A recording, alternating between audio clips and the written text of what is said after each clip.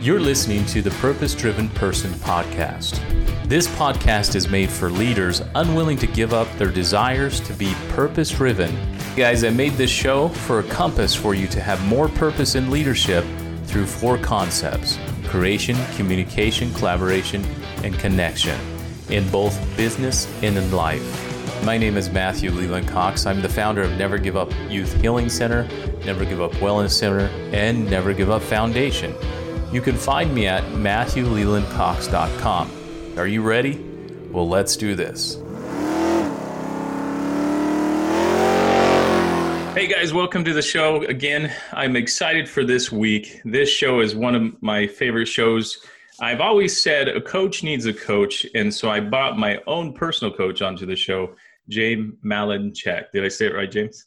You got it, man. Oh, man, I had good to enough. Good enough for the show. Well, James, welcome to the show. We're excited to have you. I always had that saying. What do you think about that saying? A coach needs a coach, or a mentor needs a mentor. What do you think? Oh, yeah, absolutely, without a doubt. I mean, if you look at the most successful people in the world, you look at the wealthiest people in the world, everybody's got coaches. You take the best golfer, they've got a putting coach, they've got a short game coach, they've got a long game coach, right? You take, I've done some stuff with Michael Jordan, and you look at Michael, and he's got a shooting coach, he's got a defensive coach, he's got a mental coach, he's got a coach that works him out in the weight room, he's got a nutritionalist. They're all coaches, So think about this. If the best in the world at what they do, at their craft, look at musicians, right? I mean, look at actors, actresses, right? I had Sir Anthony Hopkins at one of my events, my Big Money Speaker Boot Camp, and I had him on stage, and I asked him, I said, hey, you don't still have coaches, right? I mean, you've been acting for 40 years. And he goes, no, I don't have a coach. I have 7 coaches. And so if you look at the best in the world at their craft, everybody has coaches. If you think of yourself growing up, right? If you played Little League Baseball, you had a coach. If you were a cheerleader, you had a coach. If you were in band, you had a coach, AKA a teacher, right? And so we go through growing up, having coaches and mentors, and then we get to adulthood and we figure, okay, I got it, I'm good. I don't need anybody else to help me. I mean, it blows my mind when people think they're going to be better and achieve more, which you can, but you'll achieve like that. If you want to make quantum leaps, you can't do it on your own. You can't be a silo. You can't be a lone wolf. You've got to be around people who see things that you don't see because you're too far into the forest. You can't see the trees.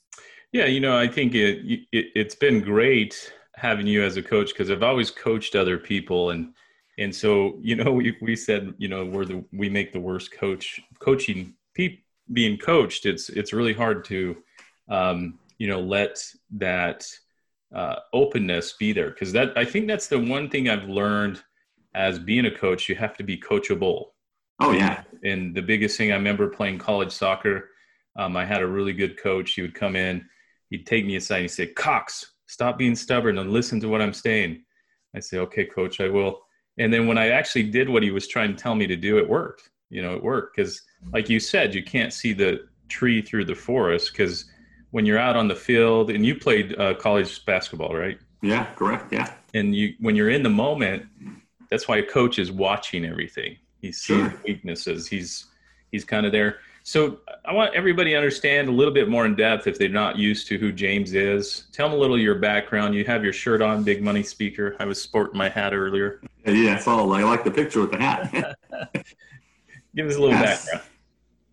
Well, so I grew up in a very tiny steel mill town outside of Pittsburgh, Pennsylvania, population of about 6,000 great folks. We didn't have much growing up. Dad worked in the steel mill as a railroad conductor, hauling scrap, driving the trains and hauling scrap and coal. And mom was a lunch mother, serving lunches at the school to us kids. And so, like a lot of kids, I had big dreams and big goals. And I thought that one of the ways to achieve those would be to leave the small town, right? Nothing against it, but I had some big aspirations. So I accepted a basketball scholarship to the University of Cincinnati out of high school to play college basketball. And then my coach got relieved of his duties. That's a nice way to say fired. And I transferred, and I went and played out at the University of Hawaii at Hilo. Wow. Yeah. Oh, yeah. Yeah. I remember, Matt, it was Christmas Day, and I couldn't play because I injured my knee, and the team was gone, and Mom called me up because she felt so bad. I was by myself. There's nobody on campus. I'm by myself on Christmas Day. And as the phone was ringing, I was putting my hand on the doorknob to turn it to go outside to the beach. Right? And here she is calling from Pittsburgh in like 8 inches of snow. So I'm like, Mom, don't worry about it. I'm all right. So I graduated from college, moved to Los Angeles, started my career as a stockbroker. Used to manage the investments of celebrities and entertainers and all kind of athletes. My office was on Rodeo Drive in Beverly Hills, right across from the Regent Beverly Wilshire Hotel. And because of some success at a very young age, I started getting asked to speak. And I was like, what do you want to speak? What do you mean? What are you talking about? Well, we want you to come and just tell our folks how you stay motivated or how you built your business. And I said, but I don't do that. And the guy said, well, but I'll pay you $5,000 to talk for an hour. And I said, I speak. And you're like, I do that. I was like, yeah. And that was the start of my speaking career. Now I've done over 3,000 presentations. I've done 2,000 one-on-one coaching consulting sessions. And I've written now, let's say 22 books, but I just finished 3 more. So 25 books. So just very blessed. And, but the thing is, I'm a business guy who got into this world. I'm not a person that woke up one day and said, hey, I want to go motivate people. No, I came from a business background and really came into it to starting off teaching people business. So, I think you missed one piece on there, ABC. Oh, yeah. Sorry about that. Well, I'm very blessed to have been approached by ABC Television and was featured on the hit ABC TV show Secret Millionaire. A lot of the times why I skip over it is because I've done 15,000 plus different media, over my career. It all kind of, everything from Gene Simmons, Family Jewels, rocker Gene Simmons. I was on his reality TV show as a guest. One time I was on the Hour Power television show with the Crystal Cathedral Christian Church, and all over. So, it just all kind of blurs together. But, I was very honored to be on ABC's primetime hit TV show, Secret Millionaire. Seen by now, this is crazy, Matt. I just heard this, by over 50 million people. Oh, wow. That's crazy. I'm just still Milltown kid. Yeah, well, that's the thing is we don't realize what could happen if you, like you said, somebody came and said, hey, James, speak for $5,000. It changed your whole direction. I didn't even know that you could speak, and actually, and one of the things you alluded to it earlier, and that's kind of one of the things now I forgot to mention, that's what this is, Big Money Speaker, is trying to teach people the business side of being a speaker, coach, author, consultant, because a lot of times we get focused on the first side, which is, well, I have a message, I have a story, I have how-to advice, I have information, and most folks fail in the industry because they don't realize there's a flip side to the coin, okay, and it's called the business. Actually, if you think about this logo is a coin. I like that. I didn't think of that. Yeah, because I always say, and you've heard me say this, that there's a flip side to the coin. You got the message, and then over here you got the business, and so that's kind of what I do now. And I have courses and website bigmoneyspeaker.com and seminars, and that's how you and I originally met, through Big Money Speaker at some point. Well, I'll tell that side is my friend calls me, goes, hey, do you want to go listen to this James guy? He lives in Henderson. And I was, I have a few brick and mortar businesses. And I was like, well, I don't know if I have time. And he goes, well, hey, we'll split it. You pay $500, I'll pay $500. I was like, I want to pay. Why do I want to pay $500 to go see that? But I did it. And I was grateful because, I was that mindset of a speaker. I have a message to share. Everybody just wants to hear it. But what I can tell you right now is I've learned the business side of it from you. And I appreciate that because it's changed my mindset of looking at how speaking works. Well, everything we do in any business, there's two sides of the coin, right? If you have a restaurant, right, on the one side, you're serving people and making their lives better by giving them joy, giving them food, having a great experience when they come out to your restaurant. But most restaurants go out of business because they don't understand the flip side of the coin. How do I get people to actually walk in and pick my restaurant over the other 22 down the street? And how do I keep them coming in, right? And how do I increase revenue? And it's the same for a dry cleaning store. It's the same for a speaker. A person who wrote a book, they write a book and say, man, I got this great message. And then 5,000 of them are sitting in their garage because nobody bought one, right? And so there's that flip side of the coin. How do we get people to know about us? How do we get people to invest in our products or services and what we do? So that's what big money speakers, it's the flip side of the coin. Yeah, and I think a lot of them tell me your thoughts when you do get speakers in there. Do you see, do they catch that? Because I think for a minute I had to go, it was like an aha moment for me. I was like going, wow, I'm doing this totally backwards. I got a position, I got a brand, I got to make sure that, yes, I have a message, but if I don't get in front of anybody, I can't get paid. It's like the old commercial, right? Oh, bam, I could have had a V8, right? Remember that? Like when the people hit themselves in the head, like they drink the juice and they go, oh, boom. Like it was like the wake up. And that's what in the last, 17 years, I think, of this stuff, that is, and by the way, that is my biggest thrill. When I see the light bulbs go off in people's eyes, or like the V8 moment, right? Because now I see that they have hope, right? And like, oh, okay, wait a minute. I was just missing a piece, right? Like you can have a combination to a lock, right? And it has, let's say, 5 numbers. And you can have 4 numbers, but if you don't have that 5th number, the lock's not going to open. I don't care how tall you are, short you are, rich you are, poor you are, how successful you are. I don't care if you're, where you came from. So it's the same when it comes to speaking and being a consultant and running a business, that if you're missing the other piece, the business, right, the lock can't open. No.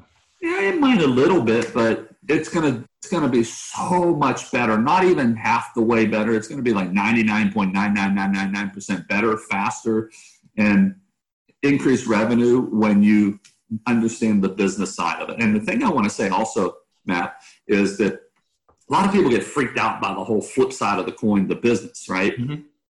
Because I'm marketing and I don't want to seem icky and I don't want people to look at me and go, ooh, right? And I say, look, marketing is not something you do to people. It's something you do for people. Yes. Because if you have great value, if you believe in what you do and you believe it does what I call AIM, A-M-E, add value, make a difference, and enrich people's lives, then you should want everybody to know about what you do. And all you're really doing when it comes to the business side and marketing is you're letting people know that you exist, the value you can bring, the benefits you can bring to them, or the pain you can help them get out of. And hey, here's a great deal for you to get in on this and have it help you and change your life. That's really what we're doing. And so that's the biggest thrill when I see like what you call a non-marketer or non-business person who grasps the concept and has the V8 moment. Oh, okay, I get it. And then they go out and they actually do it and it works for them. And that's the biggest thrill. Yeah, no, I think I wish I would have had that information years ago, because I remember I started speaking. I started doing a lot of speeches, and it was the old mindset. If I just speak for free, I'll finally break into. Remember that, the mindset? Oh yeah. I did that when I started. Yeah. Speaker coaches will tell you that, right? You got to just speak for free. And I did a lot around LA, Burbank, and then my first big one was $5,000 in Oklahoma.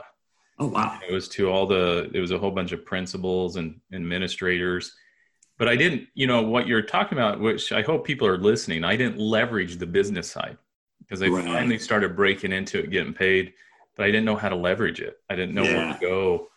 Yeah. So for an example, like let's say you worked with an agency who brought you into Oklahoma, right? Mm-hmm. The way I would do it and what I teach folks now is, okay, well, if this person in this position has a budget and they're in Oklahoma, there's probably 49 other people in all the other states who have a similar position with a similar budget. Let me talk to the Oklahoma person and ask her, if she were trying to reach the other 49 folks, how would she go about finding them? Yep. And 9 times out of 10, they'll hand you a directory, or they'll say, yeah, we're on a listserv together. And now all of a sudden she becomes your apostle for you. And opens the door to these other great folks so that you can share with them the value you bring. And, oh, by the way, take a look or talk to Lorraine in Oklahoma and ask her, because we just did this for her. And then all of a sudden, now you're speaking in 49 other states, and it literally costs you nothing to market, if you will. There are no ads or anything. It's like an email or an introduction through a directory or something. So and that's you're the business. You're a ninja with this, because you even with your clients, you ask for referrals. Oh yeah, all the time. In fact, so here's another flip side of the coin, right? It should be a part of your speaking contract. So like a provision in the contract states that, because we always have like an agreement, right? Like you're going to show up at this time, you're going to present for this long, they're going to pay you this amount of money, it's going to be in this location. It's like a one-page agreement. But no one ever thought, and I really think with integrity I can say this, and I don't know for sure, but I think I can say I pioneered this, because I came up with this for myself 20 years ago, because I just started trying to think of all these ways. How do I get more business from people who are already happy customers and clients? And, I said, well, I got to ask for referrals. I'm like, yeah, but nobody gives them when you ask, right? Because here's the way you're taught to ask. Hey, who do you know who, right? Or, hey, we appreciate referrals. And I'm always like, well, no kidding. I would think you would, right? But that's how you're taught by experts to ask, and it never works. Mm-hmm. Never works. So somehow I was looking at an agreement one time, a contract for something, and I realized that, these things that I agreed to it wasn't a speaking contract, it was for something else, but these things that I agreed to, that was in writing in a contract, I always delivered on for people. And I thought, there was my V8 moment. What if I put a provision in my speaking contract that if the program is satisfactory, client agrees to give speaker the names and contact information of at least 2 people whose groups may benefit from by having the speaker present there.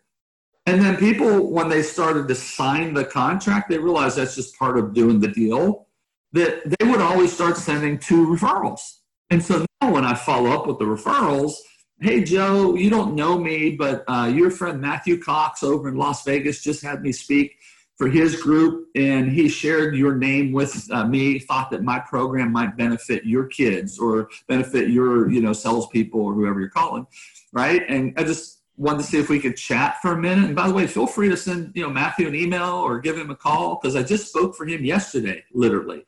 And I'd love to just explore how we might be able to team up and bring the same value to your folks. And it's crazy, Matt, how people just started booking me on the spot, right? Because it was a warm introduction. There was a triangle at work. There was me, there was the person, you, and then there was the mutual contact of both of us for the next booking. Yep. And so it became a slam dunk, the book. And that's not being weird or cheesy. It's just thinking from a business standpoint. And that's what I call the flip side of the coin. And I like that flip side. See, if I was a young speaker, if I would have known that, when I go to principals, they would love it. And I would get these ripple down effects. They would kind of refer me to friends, but I didn't know this ninja trick. Because if I would have been a lot more busier. If I would. Yeah, and the way I would have done it back then. I mean, now I'm like, why didn't you do this, right? But if the principal liked me, I would. There's another thing I always say. Here's another flip side of the coin, right? Well, Mr. Principal, are there any principal associations that you are a member of? And he would always say National Association of Secondary School Principals, right? Oh, yeah. Right?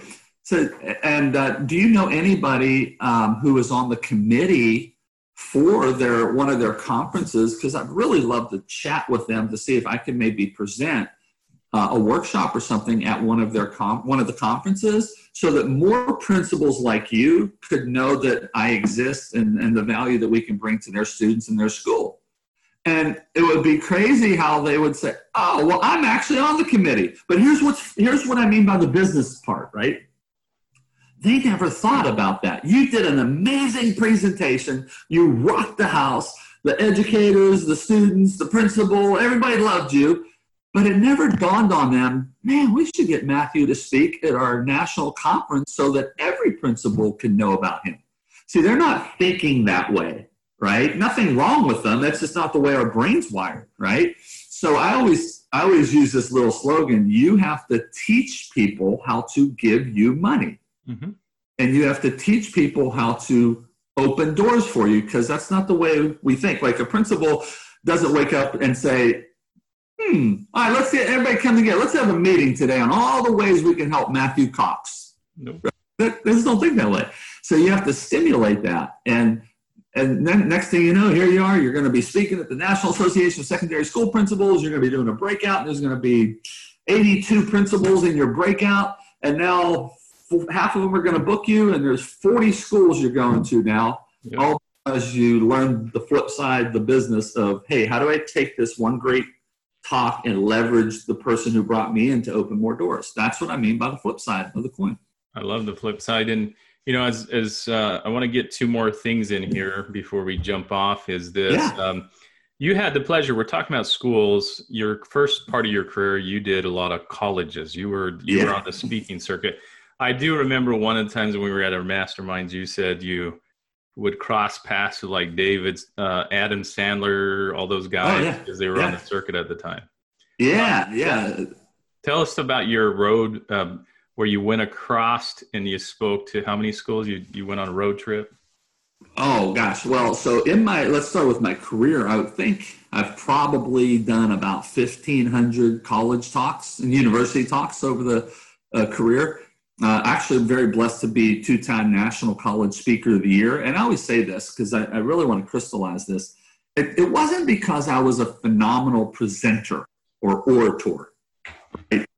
It was because, I really believe this, that I spoke at so many different schools, more than most of the other folks who were up for the Speaker of the Year, that because I spoke at so many more schools, I had so many more votes than everybody else. Which, if you think about it, it was the business side that led to being Speaker of the Year twice by 2 different organizations. And so a lot of times when you hear like an award was given to someone, you think it was because of their talent, right? And it wasn't because of my talent. I was a good speaker, but there are way better speakers than me on the college and university circuit. It was because I was doing 100, 150 different talks, different schools a year. And I honestly think I just had so many more votes than everybody else because I visited more campuses, right? So, but there was a stretch where, here, I'll give you a great stat. Back around 9/11, okay, I was flying to Tallahassee, Florida, while the first plane hit the Trade Center. And I was going to speak at Florida State University, and they brought us down really, I'd say about 40 minutes early. I mean, the pilot must have been, just going fast, right? Because we came down 40 minutes early and had no idea. I was like, wow, we're 40 minutes early. Get off the plane. There's nobody there. This is back in the day when you used to be able to meet people at the gate, right? You didn't have to stay on the other side of the metal detectors. And there's nobody around. I'm like, this is weird. Like, there's nobody in this airport. And then so we're all walking down off the plane. We go around the corner to go to the baggage claim. And as we go around the corner, I mean, hundreds of police and SWAT people coming with rifles. I was like, what the heck? Like, totally freaking me out, right? And then I saw up on the TV the monitor with one of the trade centers on fire. And I was like, oh, my God, this is the Capitol. That's why it's all crazy here, right? And so my talk that night was canceled because of 9/11 at Florida State, understandably, right? But then I had all these other colleges and universities booked for the remainder of September, okay, for about 3 weeks roughly. And so I called every single one of them to see, hey, are we canceling? What are we doing? And here's what they all said, with the exception of Florida State that was that night. Hey, if you're willing to come, we think our students and faculty need to hear an uplifting message with what's going on. So if you can make it, it'll be great to have you here. And so I sort of felt like it was my patriotic duty to make it work. And Matt, I rented a van. Fortunately, I was one of the people who was able to get a van, because remember, people were renting cars home across country and all the cars were gone. I was fortunate that I had a car because I had one reserved when I landed in Tallahassee. So I upgraded to a van, right? Mm-hmm. And so I figured if I got to drive, right, I have a van I can sleep in, because who knows what's going on with hotels and all that. I drove this is one of my proudest moments as a speaker. Okay, talk about the first side of the coin, the making a difference part. I drove 6,000 miles in 3 weeks. Wow. To make it to all of the talks. I didn't miss any of them, and they were so super cool. Some of them adjusted the times because I bought a big map, and I mapped out all the talks. I can't remember how many I had. I probably had like 20 different schools, 25 schools over the next 3 weeks. And so, because it was around orientation, and that's like orientation, like there's talks going on all the time at schools because it's the kids and the parents come in to be oriented to the campus, right? Orientation week. Orientation month. And so that's why there were so many talks booked in a concentrated period of time. But I got a big map, and I mapped it out one time in a hotel room. And I said, oh my gosh, if I leave at 4 o'clock today, I can get to New Orleans by tomorrow. And if I sleep for 2 hours from 2 a.m. to 4 a.m., I can get to New Orleans in time to do the talk. And thank goodness I had a van, because I would drive in like sweatpants and, T-shirt and shorts. And then I'd pull into the parking lot. I would change in the van. I would walk literally into the school 20 minutes, 30 minutes, one time 5 minutes before I was supposed to go on stage. I would do the talk, and the coordinators were awesome. I was like, I cannot go over, if you have me for 60 minutes, I cannot go for 90 minutes because I'll never make it tomorrow to New York City in time to speak for, John's University up in Jamaica, New York. So I got to keep this precision timing. And then we did, and we pulled it off. And one of my greatest, and I don't really talk about this, but one of my greatest fulfillments as a speaker was that I made all those speeches. I honored them all. We helped a lot of kids in a very tough time. And yeah, it took a toll on my body, man, because I was driving like crazy. I mean, driving 48 straight hours with no sleep to make it to Hoboken, New Jersey to speak at Stevens Institute of Technology. Then somebody said, well, were you in Florida? I was like, yeah, I was 3 times, because I had to drive back from New Jersey to Florida to speak at Florida Atlantic University. Yeah, it was just zigzagging all over. But we made it, man. We made it. And let me just now go to the flip side of the coin. From a business standpoint, financially did very well. Right? If you're averaging $3,000, $4,000, $5,000, $7,000 each talk, and you're doing 20, let's say if you're doing $5,000 times 20 talks, that's $100,000 in 3 weeks. Mm-hmm. So flip side of the coin, from a business standpoint, it was really well also. But from the first side of the coin, it was really, it was an honor. Yeah. To be able to do that. And it was my little way of giving back to the country and the world in that terrible situation. Road trips, man. I remember those, driving all the time. And the thing is, it comes to the biggest point, I think, when I hear you speak or talk, purpose. Purpose driven. That was, you developed a purpose. You knew that this 9/11 hit, and you could have just did everybody and say, oh, I'm done. No, I got to cancel. But it's not even the money at that point. That you said, hey, I got to do this. Because this is done those for free. Yeah. If they say, look, we have no budgets, our budgets are out because of this 9/11 thing. And I hate to ask you this, James, but we really need to have a speaker for our kids. I'm like, don't worry about it, man. I'm there. I would have done the same darn thing if nobody paid me a check, because it was my way of giving back. And I think that's important, that everybody comes together in a time of tragedy. And you've met so many famous people, so many wealthy people, James, over the years. What would you define a purpose-driven person to be? Because it blows my mind, all the people you've been around in the circles. What have you seen? What drives them? Wow, that's a great question. I would say, now I'm trying to go through everybody really quickly in my head, right? I would say that number one, they're doing what they really enjoy doing and love doing. We had Anthony Hopkins at my Big Money Speaker Boot Camp. The guy is still acting today. He was acting at that time 40 years. He was Academy Award winning actor. He did everything he wanted to do. It was one of the biggest stars in the world. And he was still doing it. He loved it. He was doing live theater. He was writing movies, writing plays, because he loved that passion, right?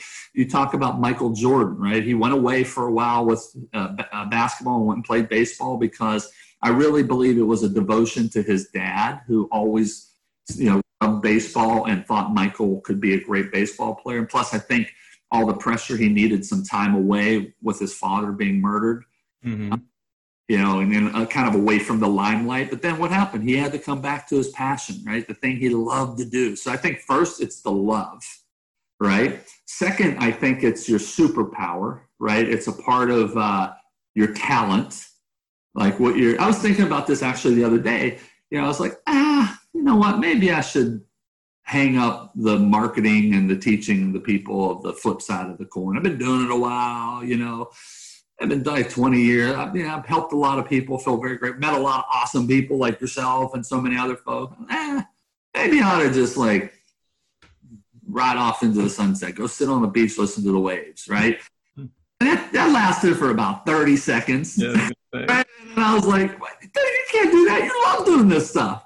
You love teaching this stuff. So I think the first part is, they're doing what they love. The second part are doing what they're good at, right? And what their talent is that drives them, that gets them. See, like this stuff here, coming on this with you, this gets me up in the morning, man. This keeps me fired up and ready to go because I think we're going to help one person who hears this, right? And I think the third thing is that they all never hit mastery. They keep trying to be better. See, once you feel like you've arrived, you stop trying. You stop reading books. You stop coming and listening to great podcasts like this and interviews. You stop hiring coaches, right? You're like, I'm good. I've been doing this for 25 years. I'm all right. I'm good. And what that does, it eliminates that spark. Yes. And you get into that whole pattern of same old, and I've been doing this, and right. So when you never stop learning, right, there's that old line, if you're not growing, you're dying, right? And I believe that wholeheartedly. And I think people who are on purpose have those three. They love what they do. They're in their zone, if you will, their talent. And number three, they always try to be better and grow within that piece. Yeah. So I think those are common things I've found.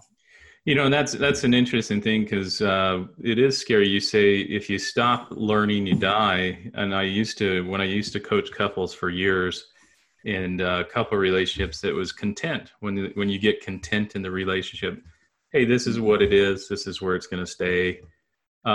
It's just like anything. You got to put effort into it. You got to keep working at it. In any relationship, you have to keep having that romance. Romance just doesn't stay there. You have to keep doing it, right? Right. Yeah. The same thing in business. You gotta cultivate your purpose. You gotta grind. You gotta be gritty. I always use that word. You gotta be gritty. Get up and grind. And let's end this to. I think this is important for them to hear at the end here. With COVID, with everything happening, our cheese was moved. Everything, the whole market crashed. If I'm a speaker, you've seen this. All your speaker friends. Overnight, your whole business just went down. I mean, everything was canceled. What would you say mindset and what have you done in this to leave with everybody? 3 things you just did in this whole thing. Yeah. So I'll give them 3 P's, right? The first P is, and it's not just for COVID, it's for any tough situation, right? First is don't panic. Be protective of yourself, right? If you're in a tough situation, like when 9/11, I didn't panic, but I was protective. I was cautious, right? Of myself, of others, my family. Right now with COVID, I didn't panic because that's the first indication, right? That's the knee-jerk reaction. Oh my gosh, I got to run to Walmart and buy all the toilet paper, right? Because there's not going to be any more toilet paper ever again in the history of the world. Right? I did laugh at that one. You saw people getting fights over toilet paper. I still didn't understand that. So I always like kind of what I do here. I'm going to stand up, maybe easy. I go like this, right? When something happens like that, right? I go like this. I literally take a step back and get out of that space, right? Because when you're in a space, right? Neuro-linguistic programming, that stuff gets anchored into your emotions and your subconscious. Like, oh my gosh, right? Now that's anchored, and now that's how you think. That's you think from, that's the place you think and feel from. So I like to say, I go like this. I literally go like this. Like, here's the stuff. It all came on me, and I push it away, and I take one step back, and I take a deep breath. Okay, now let me think through this logically here. Don't panic. All that stuff's right here. It's not on you. It's right here. Don't panic. Think through it and plan. And the first thing I say, you know what? Like everything else in the history of the world, this too will pass. Okay, so that's the first thing I say to myself. This will pass. I don't know when, but it will pass like everything else. SARS has passed. 9/11 has passed. Polio passed. Right? Everything has passed. Right? So this too will pass. And it may take 6 months, a year, year and a half, but what am I going to do now to plan in those next 6 to 12 to 18 months, right? And then how am I going to be proactive and be productive during that time so that when it does pass, you flip the switch and cruise into the profit, right? And so I'll give you an example. So there's this, I'm here in Florida at my home in Florida, and there's a little restaurant that's probably 2 miles away. Now think about how many restaurants are around. All kinds. You got Thai food, Italian, all kinds. How many do you think about where you and your wife go? Different places, right? Tell me if any restaurant ever did this when not 9/11, when COVID hit. Okay, when this all happened and you could not go into restaurants anymore, I got a telephone call from the manager that says, "Hey, you know, we know that you're one of our members because I have a punch card where if I do 9, I get a 10th free, something free, right?" Well, how many restaurants even have a punch card and create a membership club for all their people to keep me coming back? See, that's the business side, right? So I get a phone call from them and says, "Hey, we understand that you can't leave your home and all that. We just wanted to tell you that we immediately instituted a delivery service, and you could still have all of your favorite dishes, all of your favorite foods. We will deliver them to you, and you just pay us over the phone with a credit card. Or even better, here's what they said, or we can take your credit card now, keep it on file, and if you have certain things you like on certain days, we can keep that on file in our computer. And all you have to do is call up and say, hey, it's Friday and I'd like my, XYZ green shake. And okay, no problem. We'll run your card and we'll deliver it to you in 20 minutes. And then what happens, they went out and they just hired like college kids and high school kids to deliver stuff. And I can't tell you how many times. They said, look, we'll drop it outside your door, ring your doorbell. And once they see you coming, they will leave. So you don't even have to have any interaction with them or anything. No mask, no gloves. Like they're not coming in your house. They'll have the gloves and mask on, but they're going to leave it outside. And when they see you coming, they'll wave, and then they'll jump in. And I'm like, this is freaking phenomenal, right? And revenue just kept pumping for them. And now look at this, man. All these other restaurants, not one of them did that. Mm-mm. Not one of them started delivery service. Not one of them started curbside pickup. Right, here's a restaurant person who said, okay, we're about to what are we going to do? We can't panic. We're going to pivot and be proactively productive. And guess what? It's going to help us with profit. Man, I must have ordered 3 times a week from them, maybe 4 times a week.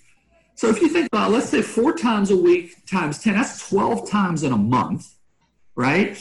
And over 3 or 4 months, oh my gosh, that's 48 orders from me. Times that by probably 100 customers. I don't think their revenue suffered too much.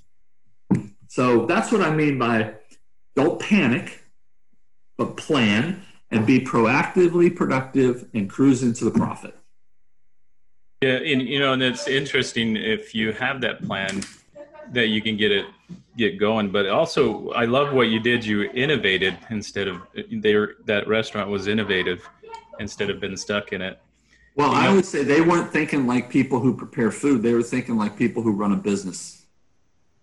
I think one of the things too, I've noticed too, I've got more done during this time. You've been coaching me to get my book done and get all that. I actually ended up writing 4 of them, like some little ones. I'm proud of you, brother. I'm proud. Give me a high five. I got the 7-year one finally done, and then I did the one we were working on, and it was kind of cool because I was overthinking it. I was overthinking the book. Remember when we were sitting in a coaching? Yeah. And I was like, okay, and I figured out, and I wrote it in 2 weeks when I finally just figured out where to get it, how to be resourceful, and then we wrote a quote book, and then we wrote some other stuff, and so biggest thing, and the reason I bring that up is that you can get over barriers, but as we're coming to the end of this, I want them to know where they can go find you, James. What some programs are coming out. This is the good part. This is the marketing. Plug it in. Where can they go and find these programs coming out? Where can they find you? Oh, thank you, buddy. But the easiest way is just to remember big. I'll go get close. BigMoneySpeaker.com. BigMoneySpeaker.com. Real simple. And you'll find all of our programs are going to be listed up there once we finish the sales letters and the videos and all that stuff. Yeah, the easiest way. Yeah, or on social media, just James Malinchak. Yeah, you're on social media as well, and yeah. And I'm glad you said your last name because mine's easy, 3 words. Yeah. Hey, no worry. I was coming back from Puerto Rico. I was speaking in Puerto Rico. I was in the Atlanta airport, and because I was flying somewhere else. Guy comes running up to me. This is probably 10 years ago. Guy comes running up to me, goes, oh my gosh, the Secret Millionaire guy, man, you spoke at our company, like a year ago. You changed my life. I'm like, oh, cool. He said, can I take a picture? I'm like, yeah, man, let's do a picture. We took a picture, and he says, I got to run, but people aren't going to believe. They're going to be so fired up when I get back to the company. And I told them that I bumped into John McElfresh, and okay, I don't feel bad now. I didn't go that bad. So John McElfresh, who the heck is John McElfresh? At least the way I said it, you were an actor, So yeah. So I told my friend Julie Carrier, Julie Carrier, remember, and her husband Bill, they never let me live that down. Every time I see him, it's like, hey, John McElfresh. Oh man, well. James, I know your time's important. I appreciate you being on the show today, and I hope we can have anything for you, man. Yeah, man. Anything. And now, as I go out, I just always ask, do you have a favorite quote to leave everybody? I know I have one, but what's your favorite quote? I do. I think it is the greatest quote ever created. It was Zig Ziglar's quote, the legendary speaker, author. Zig Ziglar, I love it. He just says, you can get anything you want out of life if you simply help enough people get what they want. I love it. What does that talk about? Serving. Yep. And I've actually loved that. I've heard that when I was a youth, and I've believed it ever since. And yeah, James, thank you so much. Continue to do what you're doing. And thank you, buddy. As you're listening to this show, go over to iTunes, give us a 5-star, and make sure that as you go and listen to James, if you really want to know the game of speaking, this is the guy to go towards. Speaker coaches, stay away from them.